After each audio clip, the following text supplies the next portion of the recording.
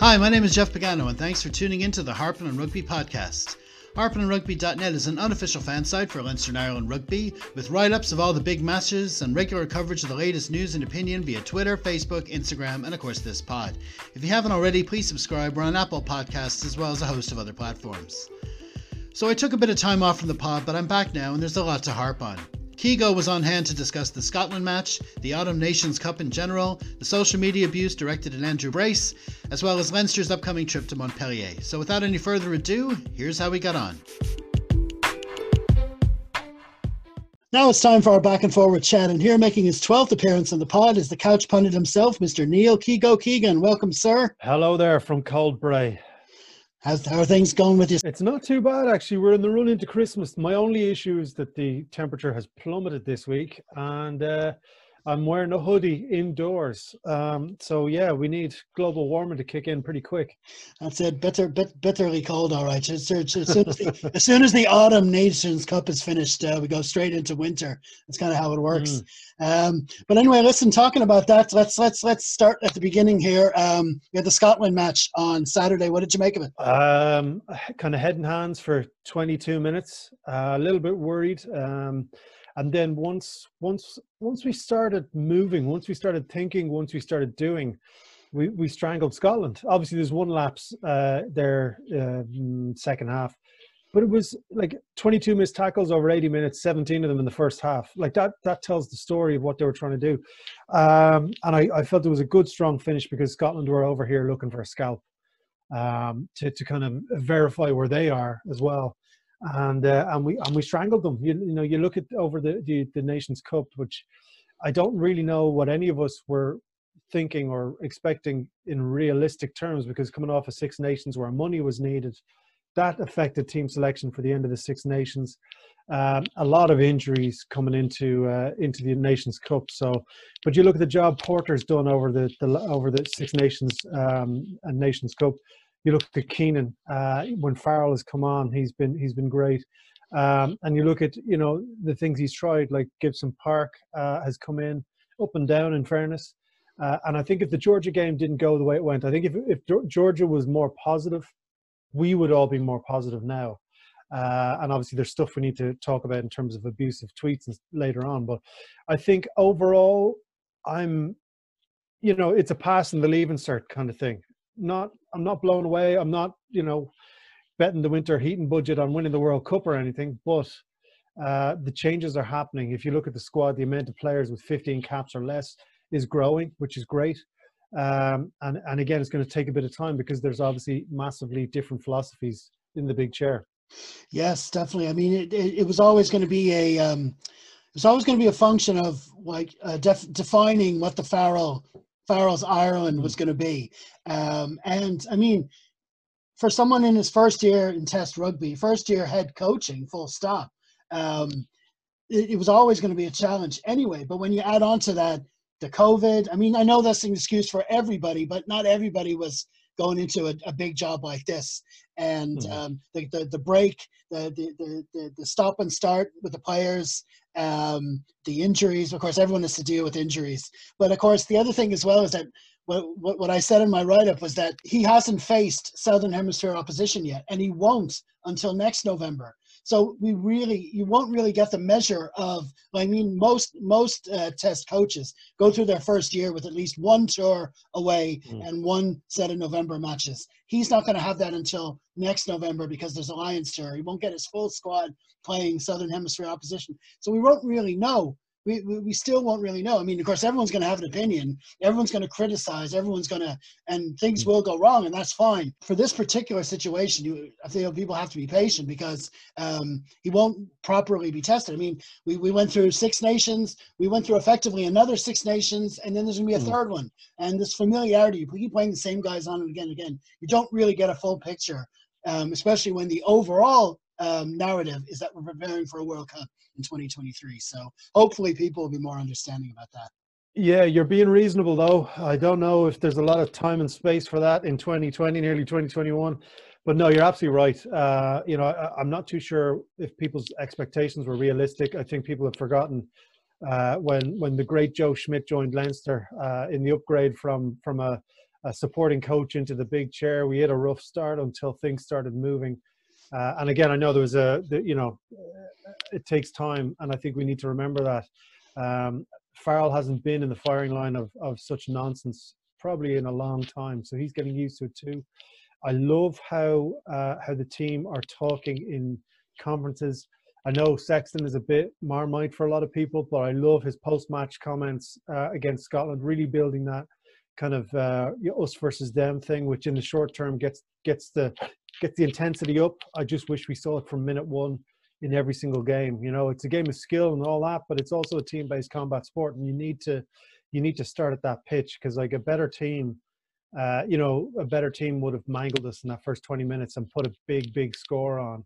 And we can't keep giving scores away to big teams. But I think once that changes, we can start working. Absolutely. I mean, in a sort of a bizarre way, I kind of find a bit of comfort in the fact that what's been going the worst for us over the past in this test window was our own mistakes.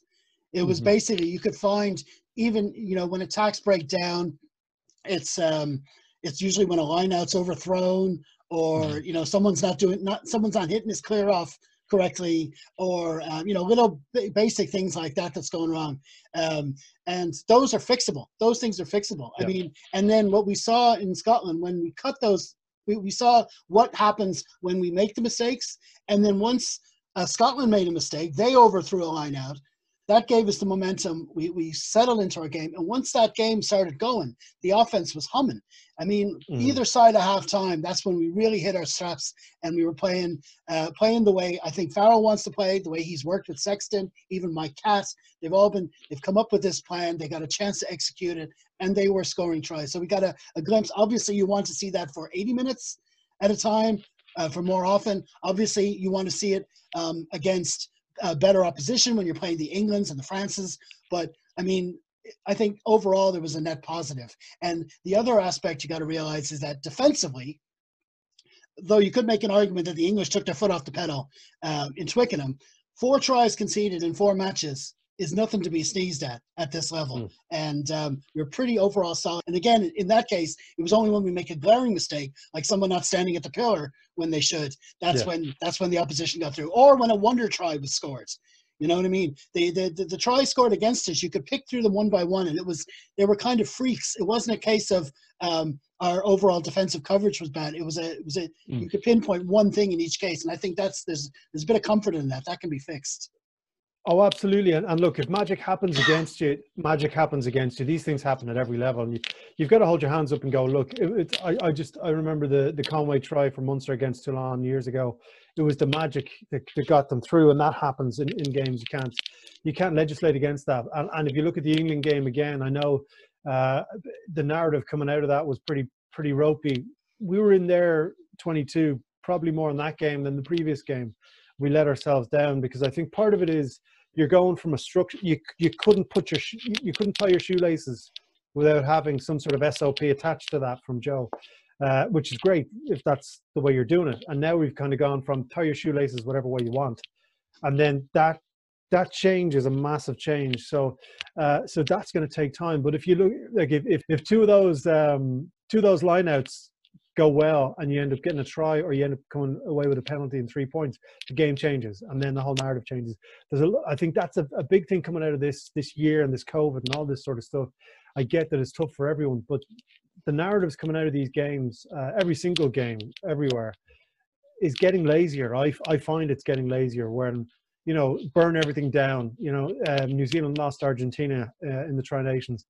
Even the New Zealand supporters are saying, look, let's reset, let's get rid of everyone. When in reality, you look at what they did the following week. So I think everyone needs to just calm down a wee bit.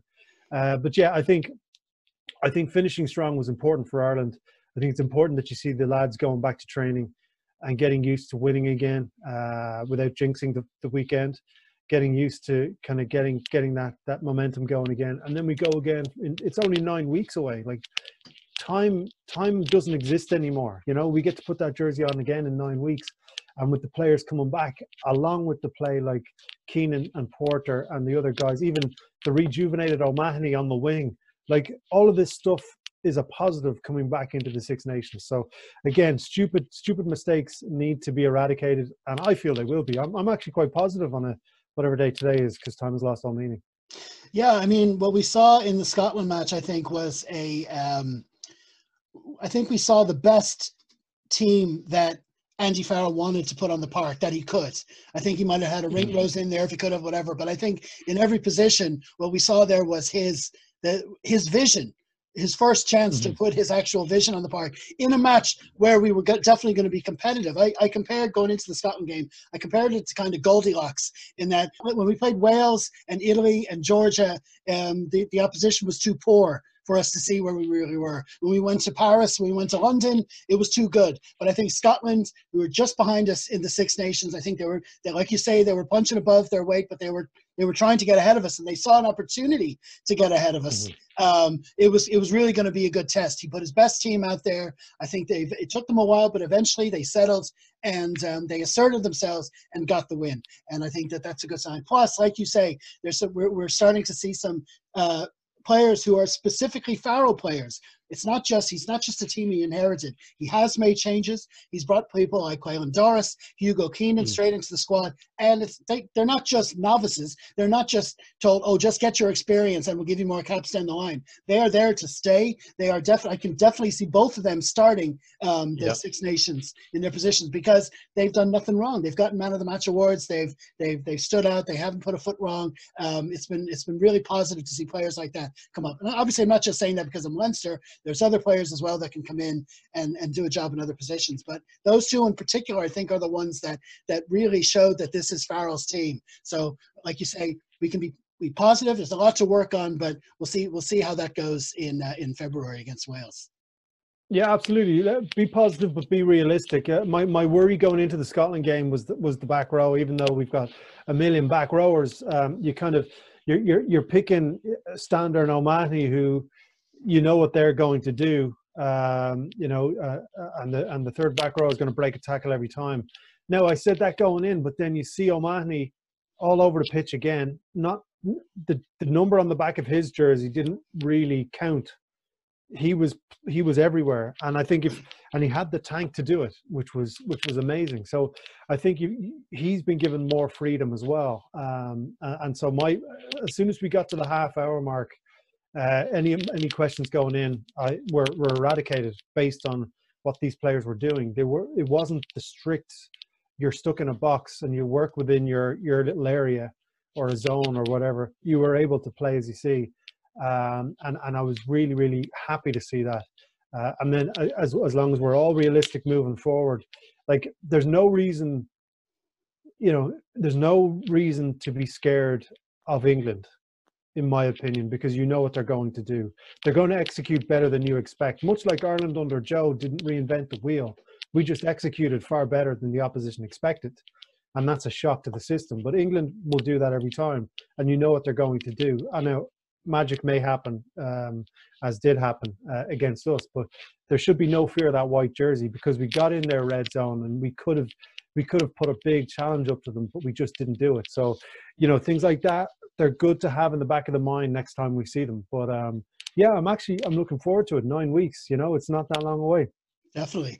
And just in a more general aspect, I mean, this wasn't your average November series of rugby. This was an actual competition. It was an Autumn Nations Cup. They had two pools. They had a final. Yada yada. What did you make of all that as a sporting competition on its own? Is it something we could do again, or was it just a once-off for this year? I loved it. Anytime it's a real competition with any sort of real medal at stake, it's really, really, it adds a lot to it. I know November is great, especially if you put a big win on a Southern Hemisphere team. But this was a competition. And again, if you could add in, again, timing and all that, I think if they were able to make a world calendar where you could have a South Africa or someone in that competition. But it's important to get teams like Fiji and Georgia in. I know Fiji were decimated by COVID and they don't have the funding, and obviously that was unfortunate for them, but they did get a game in at the end. And I think that's really important too. If we go into a Six Nations and you've got your Italy, Georgia, Fiji, and other doing their own tournament in November for the last place in the Six Nations. That gives them extra competition, which would be ideal. But I anytime there's a competition and not just a fixture, even though there's no friendlies in rugby, I thought it was great. I'd be delighted to, you know, once everyone is healthy, go to the Aviva next year for a real competition. Yeah, I mean, it's kind of, it was ended up being a sort of a compromise on what they were planning. I mean, if World Rugby got their way when Bill Beaumont took over, they would have a World League in place by now. So there'd be something similar, or obviously without the COVID as well, that would have been happening now. So like you say, it's good to see like games with something in stake in them at this time of year. I don't know how they'll do it if you include with 8 clubs and then with only 4 weeks to play with. I don't know how you'll include the big 4 from the south, as well as keeping the smaller nations like Georgia and Fiji happy. But if there's a way they can do it, it'd definitely be better off, and keep this competition going a little while longer and have something to play for in November. Now, just as a sort of a tangent to that, we had the final there on Sunday. Where England came from behind and got a try literally at the last second and went to extra time and then eventually won it. But there was a bit of a unfortunate aftertaste to the match involving the referee. There was a bit going on in Andrew Brace's Twitter accounts. Yeah, and this has been a really serious issue over the last 6 months. And I guess we start off by saying, look, COVID and lockdown is rotten on everyone's mental health. It's tough for everybody, but it's turning a lot of people into, it's a family-friendly podcast, so let's keep it nice, bad people. It's really, really damaging people and how they interact with other people. I think social media, you can say anything to anyone without consequence. Social media has made people far too comfortable saying things to people, because otherwise you would get a slap if you said that to someone in real life. Stuart Hogg's brother was on during the week saying it's just gone beyond the beyond. It's okay to have, everyone has an opinion, everyone gets upset, everyone gets annoyed, but it's all about how you verbalize that. And people have started tagging players and officials and clubs in their tweets. And this isn't football where there's a lot of money there and there's management teams controlling people's social medias. Like Ronaldo never sees his Twitter. You know what I mean? Whereas Stockdale reads his Twitter. Stockdale's mates, his family, all this sort of stuff reads his Twitter. Andrew Brace is a referee. He of course reads his Twitter. So you're affecting people's lives in a time where their lives are already affected. And people think that's okay. So obviously it's not. If any of these people met Stockdale, they'd be asking for an autograph. They would never say any of this stuff in front of him. And you got to remember that he in that case, he's a kid. He's 24. Andrew Brace, he's a good referee. Tough day at the office. He was not supported by his officials. And that's a bigger, I think that's another issue that needs to be dealt with officially, if you like. But it doesn't give anyone the right to go after an official, to go after a player or a club or a competition. And I think it's up to the people obviously listening to this podcast and anyone who's in a forum who spots it or hears it to tell people to shut up or report them online, because this is not the whole, it's an honest game. It's a great game. It's a combative game. Let's keep it there. There's no need to abuse people online. We should be better than this. Yeah, and your point at the end there, I think, is the most important one in all this, because the fact remains that there's the vast majority of people who would go on Twitter and get involved in the discussion. They do it properly. They do it, sensibly. They do it tastefully.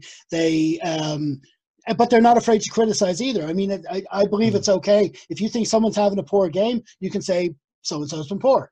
Blah, blah, blah. It's not a good day for him. There's a million different ways. English language has got loads of different ways to do it. You can do it without being that. And the problem with these people, this minority that comes with the abuse, especially the targeted at abuse, that it sends a message to those who don't tend to use social media that's what social media is like. Social media is just, it's all abuse, it's all foul language, it's all whack jobs, conspiracy theorists. That's all that it's absolutely not true at all. I mean, you don't see it, you don't want it. It's up to us to call it out, but still encourage people to come on and do it. I mean, you say it's a family friendly podcast. podcast, but my message, the simplest message I say to anyone coming on is, don't be a dick. Hashtag DBAD. That's it. That's the simple message I can put in. Say what you want, but don't be a dick. I really spat my coffee out there. Yeah. Yeah, I think that's how we should all be living, especially, like, you know what I mean?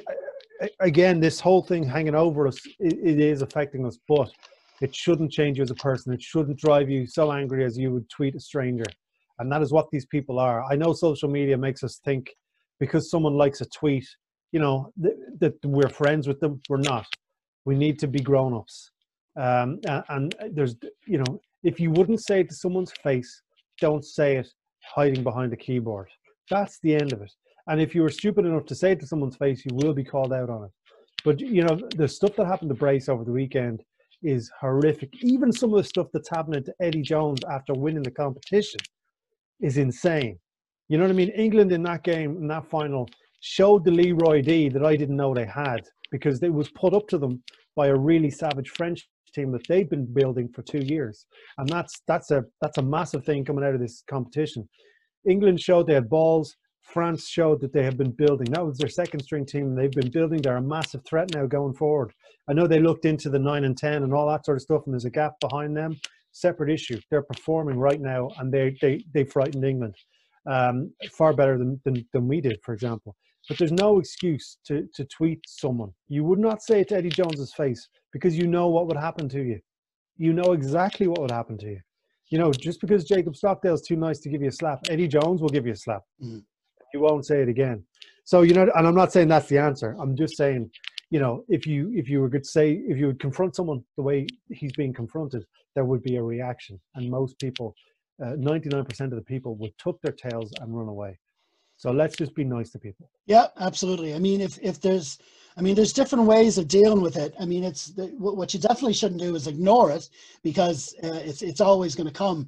But I think if enough people respond to them, I mean, obviously reporting these people is important. The Twitter has a report process. You don't know 100% if they're going to act on it, but I think with some of the specific abuse that these guys have been getting, surely to God, there's some kind of action has to be taken. But also, just on a popularity level, I mean, if enough people just call these people out and just show them up for what they are, don't engage them in a fight, because that's going down a rabbit hole. It just takes one tweet. You know, that's not on, or whatever. You can say whatever you want to them, let them know, and then report them, and then just move on, and then ignore them.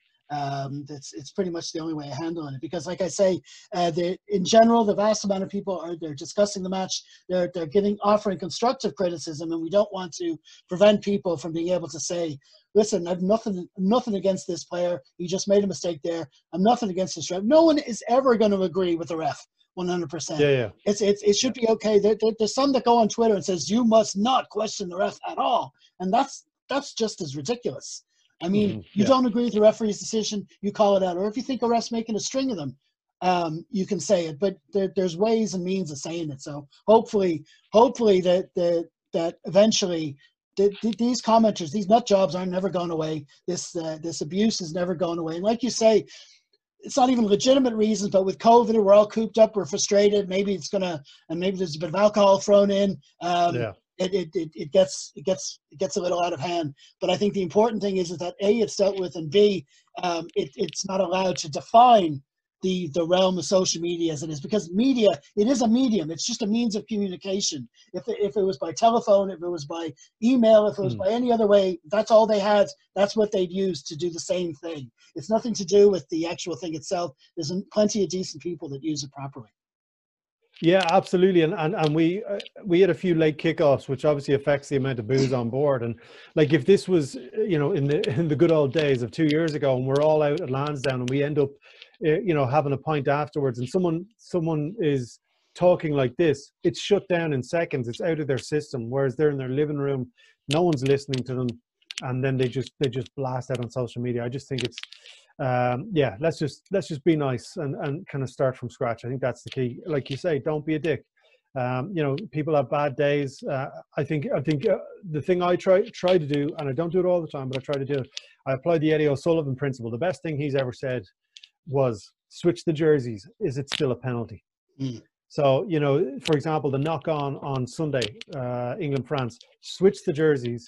Are you going to be as vitriolic? Most of the people won't, because they got away with it because it's their team. But because it was done to them, that's when the problem is. It's like a Thierry Henry hand of God. Switch the jerseys. I'm going to the World Cup. You know what I mean? So switch the jerseys before we go on the Twitter. Definitely, that's a good creed to live by. Okay, well, moving away from the internationals now, because we barely have time to draw a breath after the test matches before we're back into Europe. I mean, we're used to no internationals in the season before Europe kicks off. What usually happens is we've got a September, we've got the it's kind of eased in with the second team, and then when it comes into October, we get a big match against Munster at the Aviva, and we put the full team out there to prepare. This time, we're not afforded that luxury. Nobody is. It's a totally different competition. There's a totally different lead up. We've got Montpellier away to France to kick off. So what do you reckon Leinster's chances? I love it. I love that we've had basically 3 competitions where the frontliners are gone, and Stuart and Leo have been building this. There's another 3 or 4 teams sitting there. You look at what Frawley's done in the meantime and how he's stepped up when he's had the shot. There's so many players who have really stepped up. And I think now with the guys coming back and they're hungry to play, they're battle hardened, they're bruised up, they're angry. I think it's going to give Leinster that kind of competition, I guess, internal and external, that they may not have had up until the business end of Europe in previous years, with all due respect to our Pro 14 brothers and sisters. And this is going to be a really big moment in the season. Montpellier are no joke, even though they're not performing massively well over in France. I think the bottom quarter of the table, you're kind of 4 or 5 games from where they are to get to the top 3-4. So I think if they can get the selection right, I think Stuart and Leo have a really big opportunity. When you've got Sexton hungry to play, you've got Ryan hungry to play, Porter hungry to play. These are 3 leaders coming back in to sit there with the guys who have helped the team go forward, in basically for the third time this year.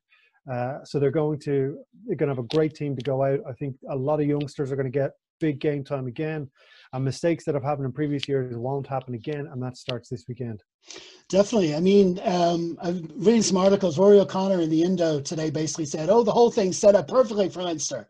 Like they're starting firm favourites. There's no Saracens. There's all the big teams are in the other pool. All this, and kind of really setting us up for." That we're going to go on, and that's all great, whatever. But I mean, as Leinster fans, we have to be realistic.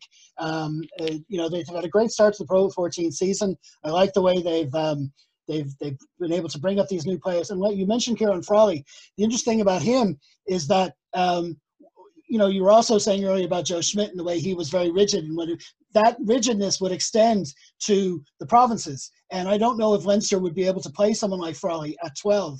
At the same time, he'd want, I want a crash ball player at 12. I don't want anyone creative there. But meanwhile, when you have Farrell picking those crash ball 12s, you've got Leinster showing not only we haven't only had Frawley at 12 being creative. We had Jimmy O'Brien doing it from fullback. That all this Leinster's able to play the way they want with the players they want them, and it's able to bring us on that way. Now, when they reassemble to play for Europe, you've got. The thing about this year's format is that there's only 4 matches. So there's basically their cup finals. And not only that, you're in a pool of 12 teams. So, and you only get to play 2 of them, which means that there's 9 clubs. You've got no control over what they're going to do. So you just have to focus on your match. And each game is like a cup final. It has to be won. There's none of this. You can't be going over to France saying, well, we'll be happy. It's the first game. Come away with a losing bonus point. How many times have we said that over the years? First game away in France. Get a losing bonus point, you're grand. No, that's off the table now. They've got to go for wins in each and every game, which is good to see. I like that approach to matches, but it is a challenge, and Leo and his team have a week to integrate the test players back in. Reward some of the players that have done well in Leinster's perfect start to the season, and get them together for a team. For like you say, it'd be easier than playing than other French opposition, but a lot of them would have been rested last weekend as well, so that could balance out. So it'd be interesting to see how that pans out. Yeah, I don't know when the team is selected, but that's going to be the big part of the week, because you've got it's actually frightening, and I think it's important that you know, Leinster supporters don't get used to this, but like the team, the squad that's been built, you could put 15 leaders on the pitch, and you could put, you know, leaders as subs there as well. You know, obviously the big worry is Furlong. I'm getting a really big whiff of the he slips off him in terms of the injury.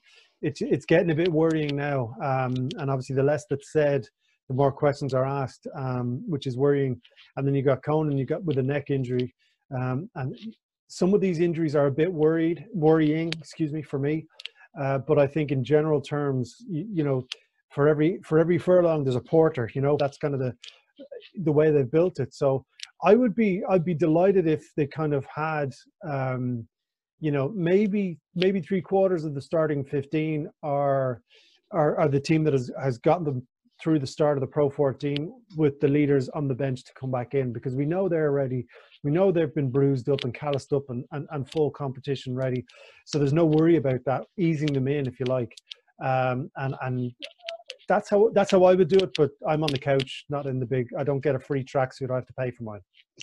Yeah, the team's going to be announced at 12 o'clock on Friday, and I say we have to be wary going into the competition, but you know, that having been said, the Leinster approach over the past couple of seasons, since things have really taken off under Leo and Stu, is that we play like we're expected to win. We're expected to even be champions.